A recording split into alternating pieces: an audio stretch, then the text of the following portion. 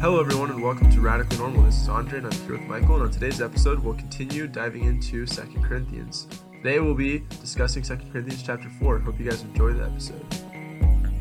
So right before the episode began, Andre and I got into a little debate, and that was about what the middle of the month qualifies as. And Andre said it's the 18th to the 22nd, and I think the 22nd is the late time of the month. It is late. That's why I said it's the end of the middle. If it's the end of the middle, then it's the late. Wait, so one question. If the actual mathematical middle of the month is the 15th or the 16th, depending on how we do the math, how is that not even part of the range for the middle of the month? I'm more so thinking of how people view it, I'm kind of taking the 1st through the 3rd out of it, and also the 28th through the 31st out of it, which means that the beginning of the month is really like the 3rd through the 18th. The middle is like the 18th to the 22nd, and the end is like the 22nd to the 28th. And then like those parts on the outskirts are just like the parts that just like fly by. You don't really even think about, So let's say we're interviewing somebody for the podcast, and they say I'm available in early August. You're gonna think, oh, let me request to interview them on August 17th. No, I'm gonna think like August 5th. August 5th, 6th. Right now it's the 24th. It's basically it's the already end late. of the month. The yes, it's late April. It's it's basically over.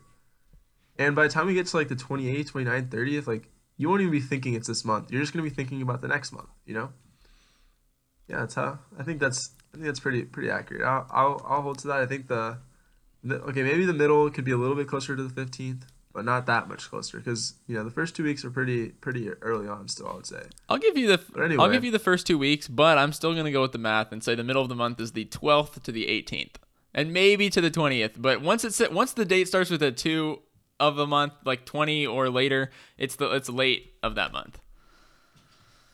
Yeah, I guess that's true. Well, besides that, we're both struggling through the finals grind, so excited to get some podcast work done today. Over here in Georgia, it's very rainy today, so it'll be perfect conditions for nap taking, not for studying and that kind of thing, unfortunately. But excited to get into 2 Corinthians chapter 4 with you, dude. Yeah, right back at you. Have my, this time not peppermint, but white mocha, or maybe some people say white chocolate mocha. Same thing though, white mocha. But from a local shop, Stella Nova. It's great here. Anyways, so yeah, we can get into 2 Corinthians 4. Andre's excited to discuss the jars of clay. So, do you want to kick us off? Yeah, dude. Let's jump in. Let's try to go for an even 30 today. I know that's pretty important for you. An even 30? Even 30 minutes, man. You're saying that's really important for you, but anyway, I think it's really interesting, and maybe we should start off discussing. So, for preparation for this episode, Michael and I both used different commentaries, although Michael does have the commentary that I've been reading out of as well. But basically, there's like a difference in opinion on what's really going on in these first 6 or so verses. And, I thought we'd discuss that a little bit, aside from discussing all of the amazing truths that are in it, no matter like which viewpoint you want to hold to or you think is going on. But I think it is very interesting that there are 2 different viewpoints of what Paul is actually doing here. So I think it could be interesting to talk about that before we actually jump into this passage, which Michael said is one of his favorites to study and talk about. But basically, short summary, the commentary I was reading out of thinks that this passage here is Paul systematically going through some of the criticisms that the church has of him and kind of giving his defense, one by one. He says throughout here, we refuse to practice cunning or to tamper with God's word. And that the commentary I was reading might think like, oh, they're accusing him of changing things from, what we talked about last week of them ascribing to, the times of Moses and not really holding to this new covenant with Jesus. So then then he gives his defense, and the commentary I was reading says like, yes, there are all these truths in it, but ultimately he's giving a defense one by one of some of the criticisms against him. While the commentary that Michael's reading, actually, I'll let you describe what the one that you're reading is kind of going for. Yeah. But it is different, and I think that was really interesting. Yeah, I was trying to find the page, but I was failing while you were discussing. But yeah, so like Andre was saying, this Andre's commentator was referring to this guy is in the first 6 verses, basically defending himself against accusations or claims. Correct? Yeah, exactly. And so I was reading that while it could certainly be possible, just because 2 Corinthians and parts of 1 Corinthians are include Paul trying to defend the authority of his ministry and the veracity or truthfulness of it, that doesn't mean that Paul's always spending all of his time talking about it or trying to defend himself. And so while it could be that, it's more likely that he is just espousing gospel truths and how they apply to how he operates in his ministry and in his life. And so either way, though, like I was talking to Andre about this before we started, but either way, I still feel that, I don't think that Paul is ever incidentally or accidentally pulling in like his theology or his understanding of God's grace, because the idea that, as in verse 4, that the God of this world, that Satan, the devil, has blinded unbelievers, that they are veiled from the truth, to use the chapter 3 and a little bit of chapter 4's language, and then to say that God has shone in our hearts with the light of the gospel of the glory of Jesus, that's Paul's theology in general, that God makes people new. That's his experience from Acts chapter 9, and as he's shared the gospel to the nations thus far.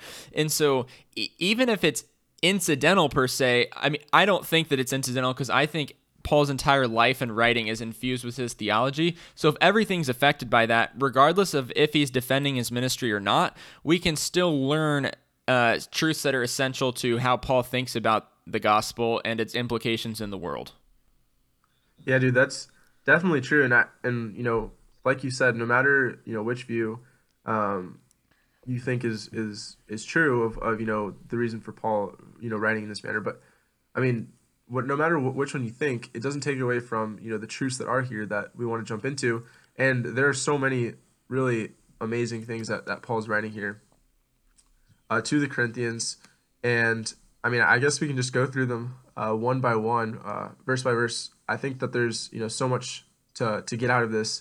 No matter if you think that Paul's defending himself or if he's just writing and giving the Corinthians a refresher on theology, since it's obvious that people are trying to confuse them.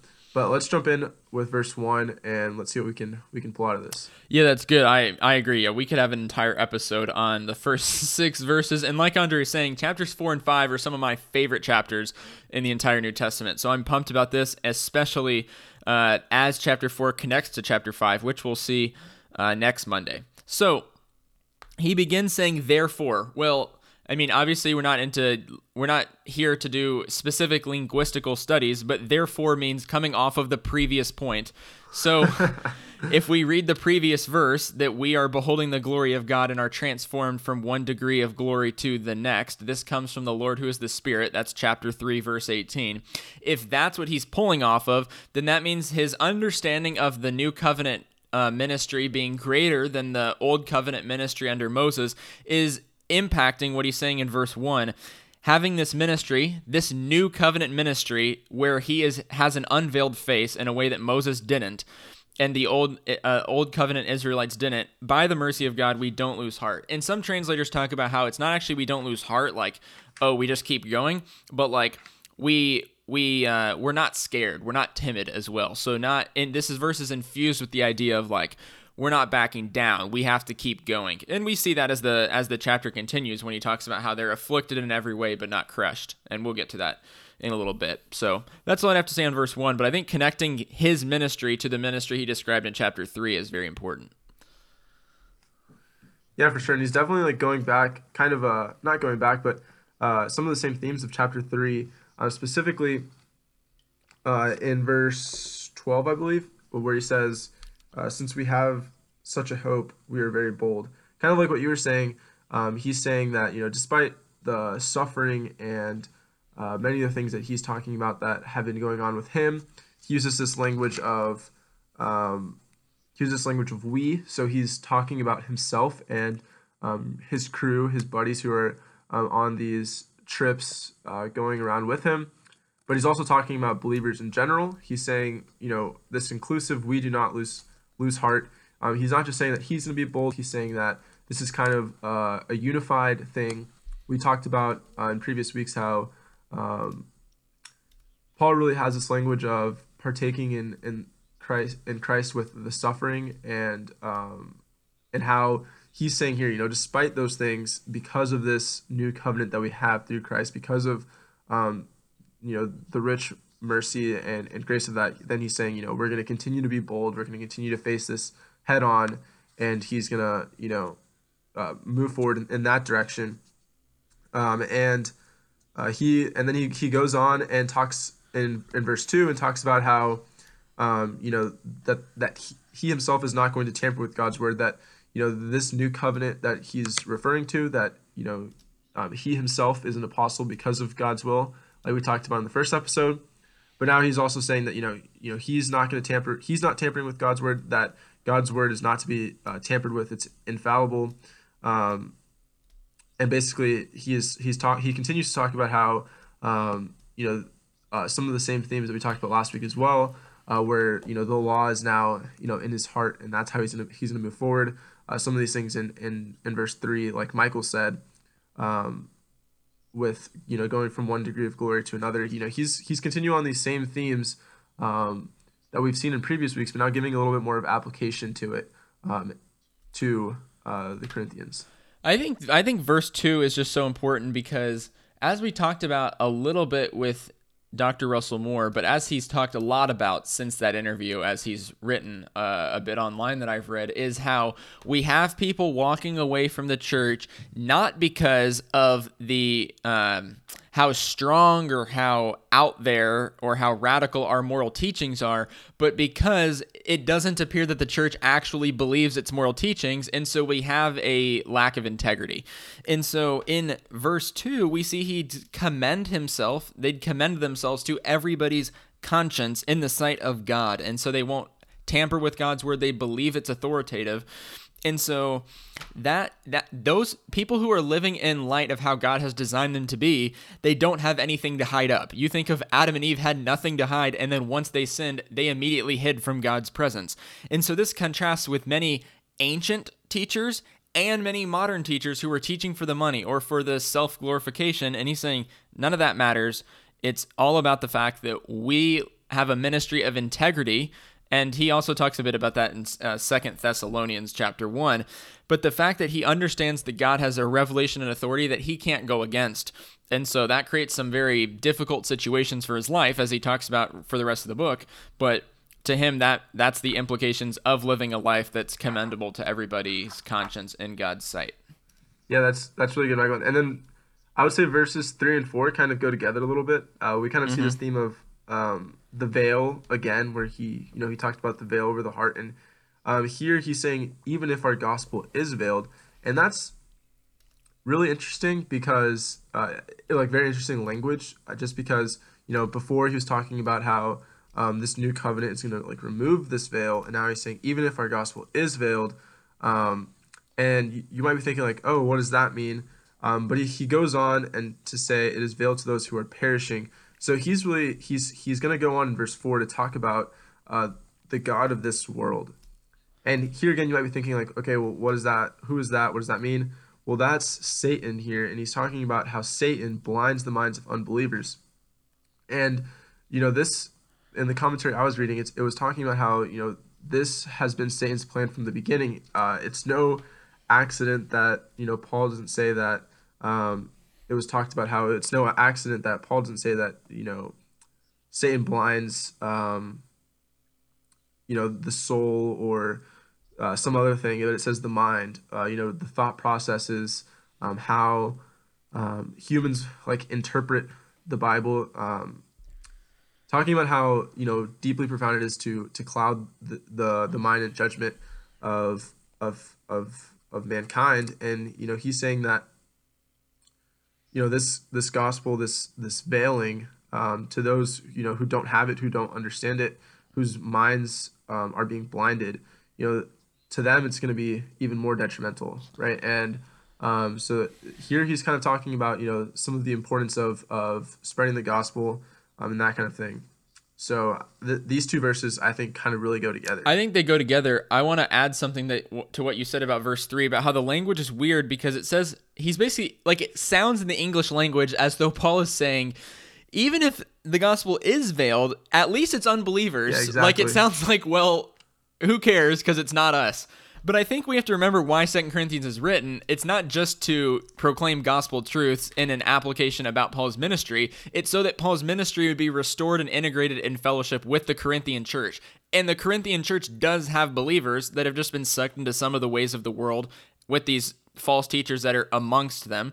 And so if Paul's trying to reintegrate and reform fellowship with the believers there, then he's saying it's not veiled from you, though. Like, you can see the gospel truths so that we can have fellowship once again. So I think he's trying to emphasize to them, you don't have the veil over you. You have this unveiled sight that chapter 3 talks about. And since you have that unveiled sight, like, that allows for our fellowship once again.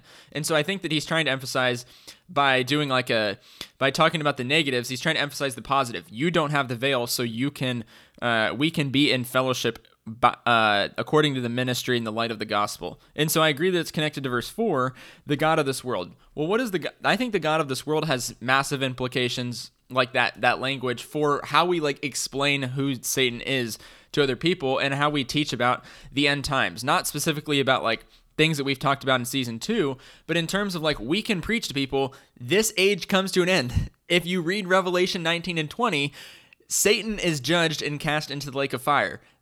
And during the millennium, Satan is bound. So there's a limit to what Satan is up to. Yes, Satan has considerable power right now. 1 Peter 5 says he's prowling around like a lion ready to devour, but we know that all will come to an end. So this gives us an opportunity as well. If you're teaching this passage or walking through it with somebody, you can use this to teach about hey, all of this suffering, all of this hardship, all of this sin, it will come to an end one day when the deceiver, the dragon of Revelation 12, is cast down and is thrown into the lake of fire.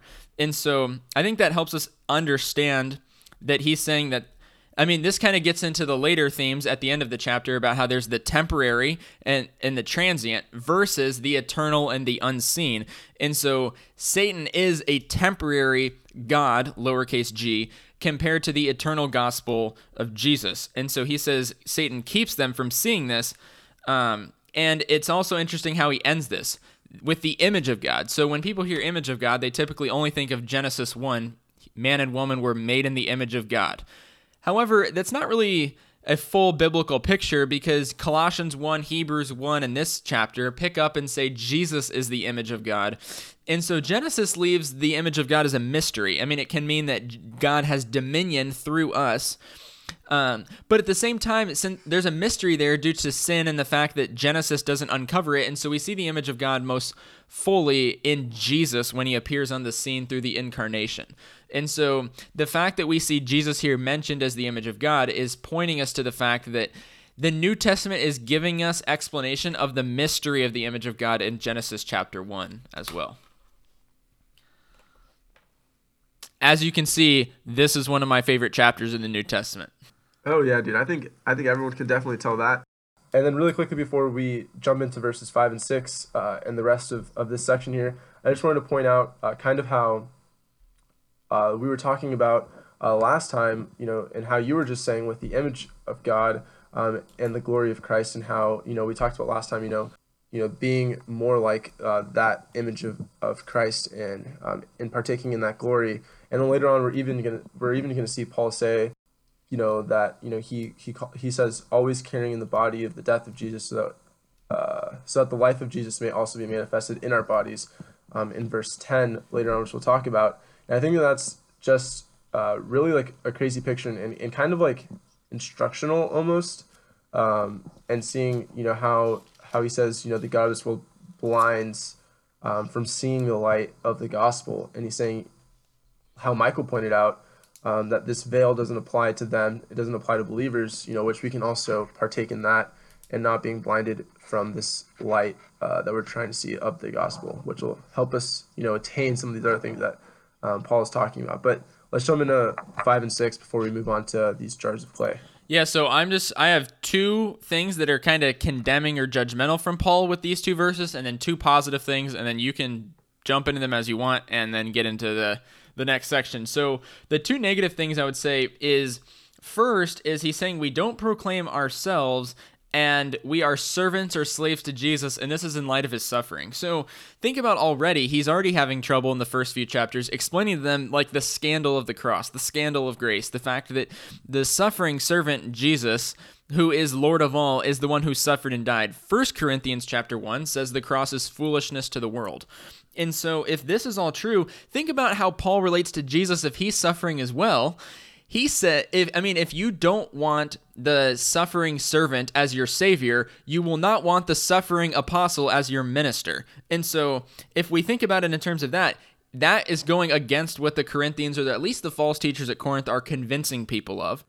And the second implication was that if you don't see Jesus as the image of God from verse 4, you're not even going to see God at all. You can't see God if you don't see his image on earth. And so those would be the two negatives. And the two positives would be that think about first how Paul speaks so frequently in one passage about the intersection of transcendent godly glory, which we love to think about, and apostolic disciple suffering, which we don't like to think about. And I just think about, I was talking about this last night with a group, but think about Philippians chapter 1.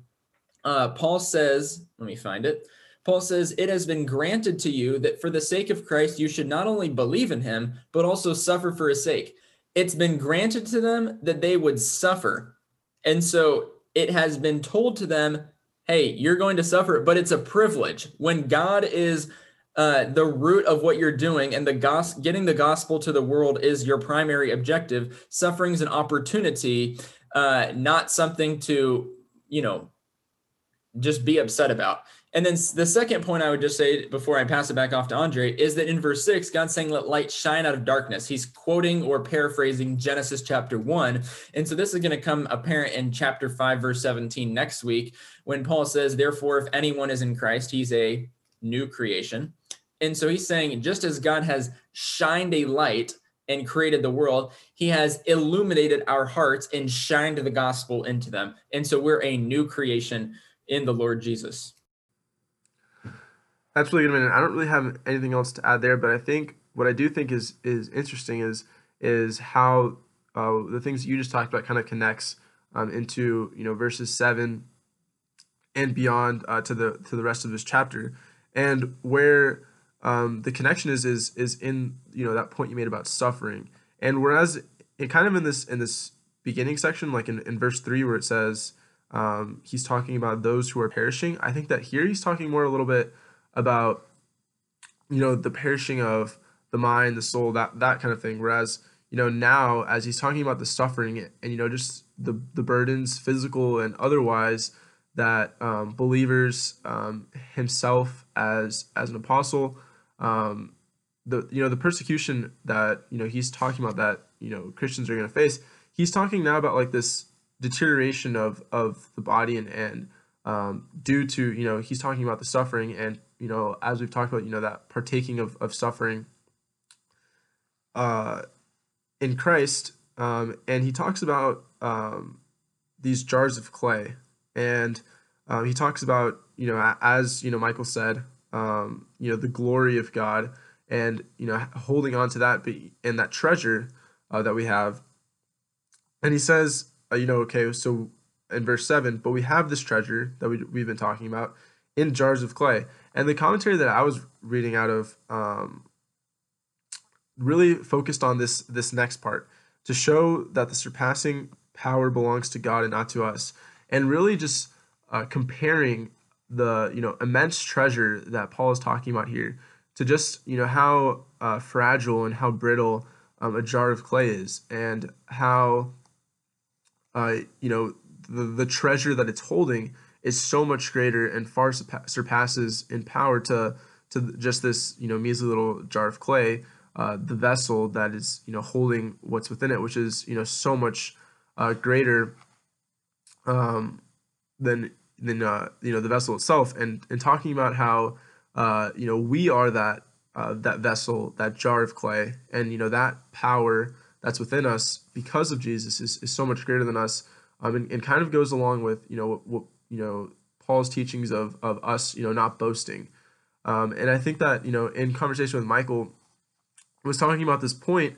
that was made in the commentary right before we started recording about how had mankind been some kind of greater not non-brittle, non-jar of clay vessel, that need for God would have not been there. And Michael made this really seems like a simple but also really great point about how that's what happened with Adam and Eve. There was no death in the equation, and so they wanted to be like God, and they rebelled. And that's kind of the point that was being made in this commentary. And I think that that's just like such great imagery of how we should really view ourselves in comparison to how we view the power and glory of what's within us. Man, that's really good. I'm going to lightly contrast the glory of what you just said, or the goodness of what you just said, with the funny fact that we're through 7 verses and it's been almost 30 minutes. So Andre said right before we started, right before he clicked record, I think this is going to be a short episode. So I'll just point that out, that we are less than half the verses. So let's move through. Do you care if we move through the next few verses a little bit quicker? Yeah, for sure. All right, so I'm just going to try to summarize 8 through 12, and then I want to spend a little bit of time in the later section, but you can add anything to 8 to 11 that you want and then move on. But in 8 to 11, I would just say he's purposely making a bunch of comparisons between, you think afflicted but not crushed, perplexed but not driven to despair, persecuted but not forsaken. Think of the forsaken imagery of Jesus on the cross. Struck down but not destroyed, carrying in the body the death of Jesus, so that the life of Jesus might be manifested. Well, if there's death and life, he's thinking death and resurrection. If I participate and die to myself in Christ, even if I physically die, I'm going to be resurrected, and Jesus' life is going to shine through my suffering. And his death, his suffering, leads to life in other people. Yeah, man, that's really good. And just in verse 12, as we look forward to and finish out the chapter, so death is at work in us, but life in you. So he's saying, just as the suffering Jesus experienced in Jesus' death is vital to eternal life for all of humanity. He's saying that the suffering that he's talking about here, the things in verses 8 and 9 that Michael was talking about, that's in work in Paul and the apostles and in Christians. And he says, but life in you. So he's saying that, these sufferings that Paul is going through, and he's going to keep talking about this, totally worth it because it results in a few things, which, I'll just jump into. But in verse 15, he says, for it is all for your sake, so that the grace extends to more and more people. It may increase thanksgiving to the glory of God. So kind of think back to an episode we had in season 1 or season 2, I think, where we talked about, some of the reasons, the theology for spreading the gospel for the Great Commission, and some of the points Michael made there. So think back to that episode, increase in thanksgiving to the glory of God. So he's saying the suffering is all necessary. It's going to happen, but it's also necessary. And why is that? So that more people may experience grace. Yeah, this I really like how you connected to the Great Commission. This 13 through 15. If something's not. If something's Pauline, it's this. If something is true of what Paul does, it's this. You think of Romans 10. If nobody preaches the gospel, how are they going to hear? And so this is 13 through 15. He quotes Psalm 116, verse 10. I believed and so I spoke. He's saying, I have that same faith. We have that same faith. We also believe and so we speak. So in verses 13 to 15, Andre read 15, but in verse 14, we see what influences his evangelism or his proclamation of the gospel. He knows that Jesus was raised from the dead and they will be raised also. And so God, again, in verse 6, we see our own new creation individually, corporately, however you want to look at it, but God has recreated us in Jesus. But God's not interested in you being illuminated or recreated for your own self. He's interested in you being recreated and illuminated and brought to faith in Jesus so that you can go proclaim the gospel. And in Paul's mind, what does that mean? As grace is shown to more and more people, so we proclaim the gospel and show them grace and suffer for their sake, Therefore, follow the train of thought, so that proclaiming the gospel and suffering for their sake leads to grace being extended to more people, which leads to them being more thankful, which leads to God getting the glory. And so God's not interested in our Christianity that is a self-illuminating private faith. He's interested in us sharing the gospel no matter where it is, no matter what the implications are. So I was thinking recently, sharing the gospel with this guy who basically thought, if I feel like when you turn to God, everything, like a lot of luck starts to happen, things start to go your way. Well, that would have been a false concept to Paul, who was really ambitious and fervent in following the Lord, and from a worldly perspective, nothing started to go his way. And so we have to know that the implications are not often what people want to hear, but we still have to proclaim that. And so God is saving us for his glory among the people. I mean, John Piper, I think, wrote a book called this, but in Psalm 67, it says, "Let the nations be glad and shout for joy." And so that's our goal, is that our faith is made so that we extend grace to other people. They're thankful to God, and it glorifies God.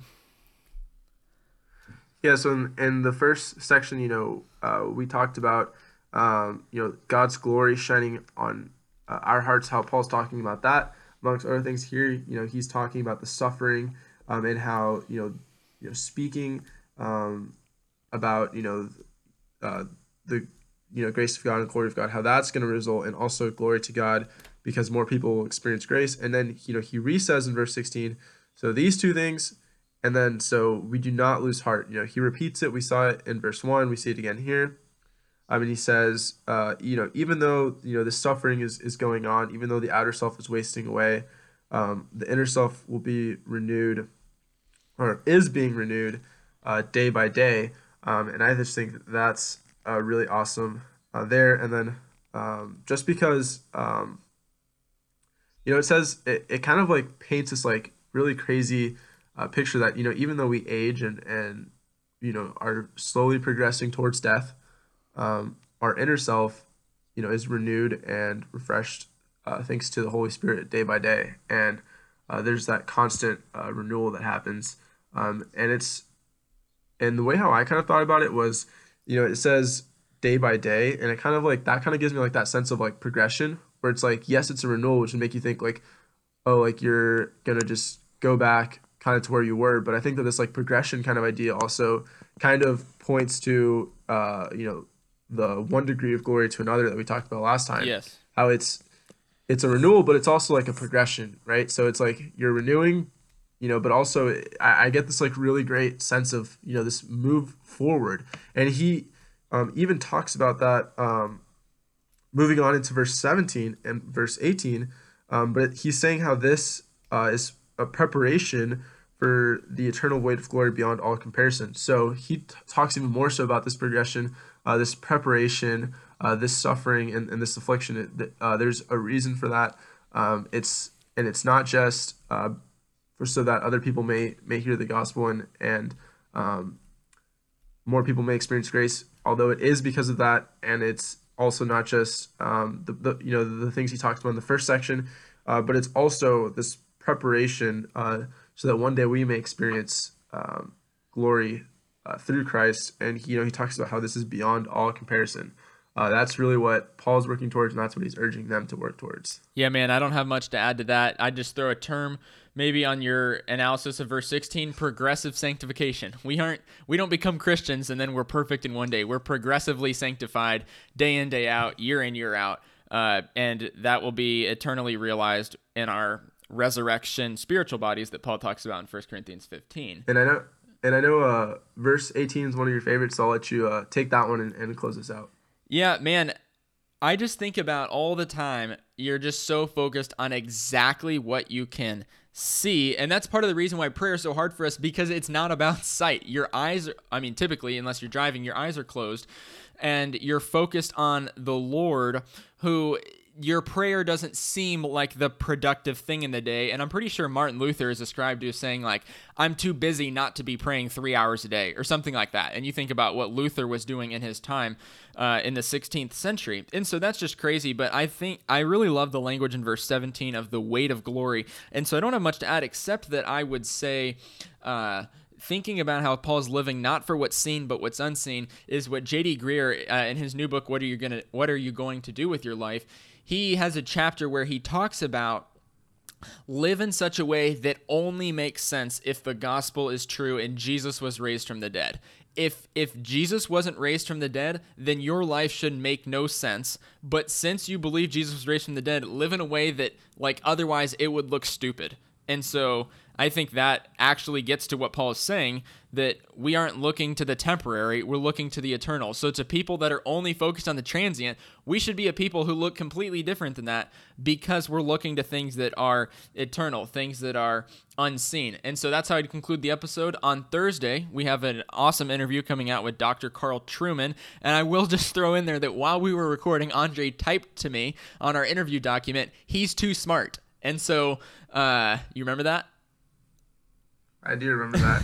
Yep. So that's coming out on Thursday. I agree with Andre. Dr. Trueman's insight is magnificent. And so we hope you enjoy that interview as well. Have a great week.